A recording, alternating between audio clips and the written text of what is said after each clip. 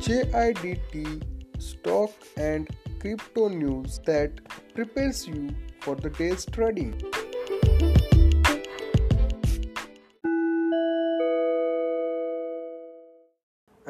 Now we will look roundup of the day's stories in brief. The breaking news is Moody's India turns negative. Moody's Investor Service cut India's credit rating outlook to negative, citing a litany of problems from worsening shadow banking crunch and a prolonged slowdown in the economy to rising public debt.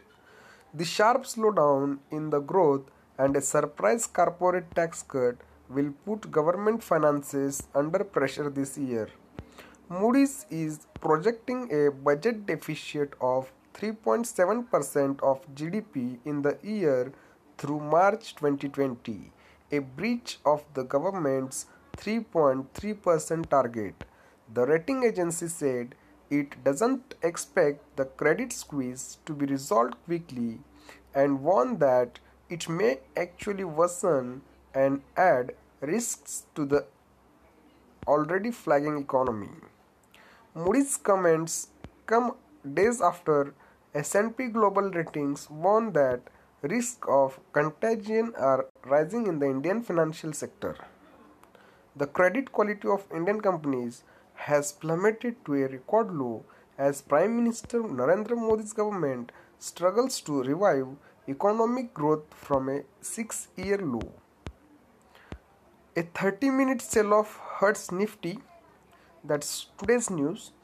The rating action shows the mood as Indian equity benchmarks ended lower, wiped off more than rupees 1.5 lakh crores of investor wealth. The S&P BSE Sensex fell 0.81% to end at 40,323. The NSE Nifty 50 fell 0.86% to 11,908. The 31 stock index halted its record closing spree and the 50 share gauge clocked its steepest decline in more than a month. 8 out of 11 sectoral gauges compiled by NSE ended lower. The rupee was the worst hit by the Moody's rating outlook cut. The rupee fell as much as 0.5% to the weakest in the 3 weeks as stocks gave up their early resilience. The news is from SBI. SBI cuts deposit rates while RBI waives off NEFT charges. State Bank of India on Friday reduced its marginal cost of fund based lending rate or MCLR by 5 basis points across tenors and cut deposit rates by 15 to 75 basis points. From allies to foes, the BJP Sena breakup. Maharashtra Chief Minister Devendra Fadnavis on Friday tendered his resignation while blaming the ally Shiv Sena for the impasse over government formation after the assembly polls. 1-year-old Marcellus Investment Managers Private Limited has made 3 times the Sensex returns in 3 months in a volatile market for equities, and that made it one of the India's best manager of money for the rich so far this year, second only to Club Millionaire Financial Services Private Limited. The portfolio manager, promoted by Rakshit Ranjan and Saurabh Mukherjee, returned a gain of 23.9% in the last 3 months, taking its assets to rupees 557.7 crore as of October.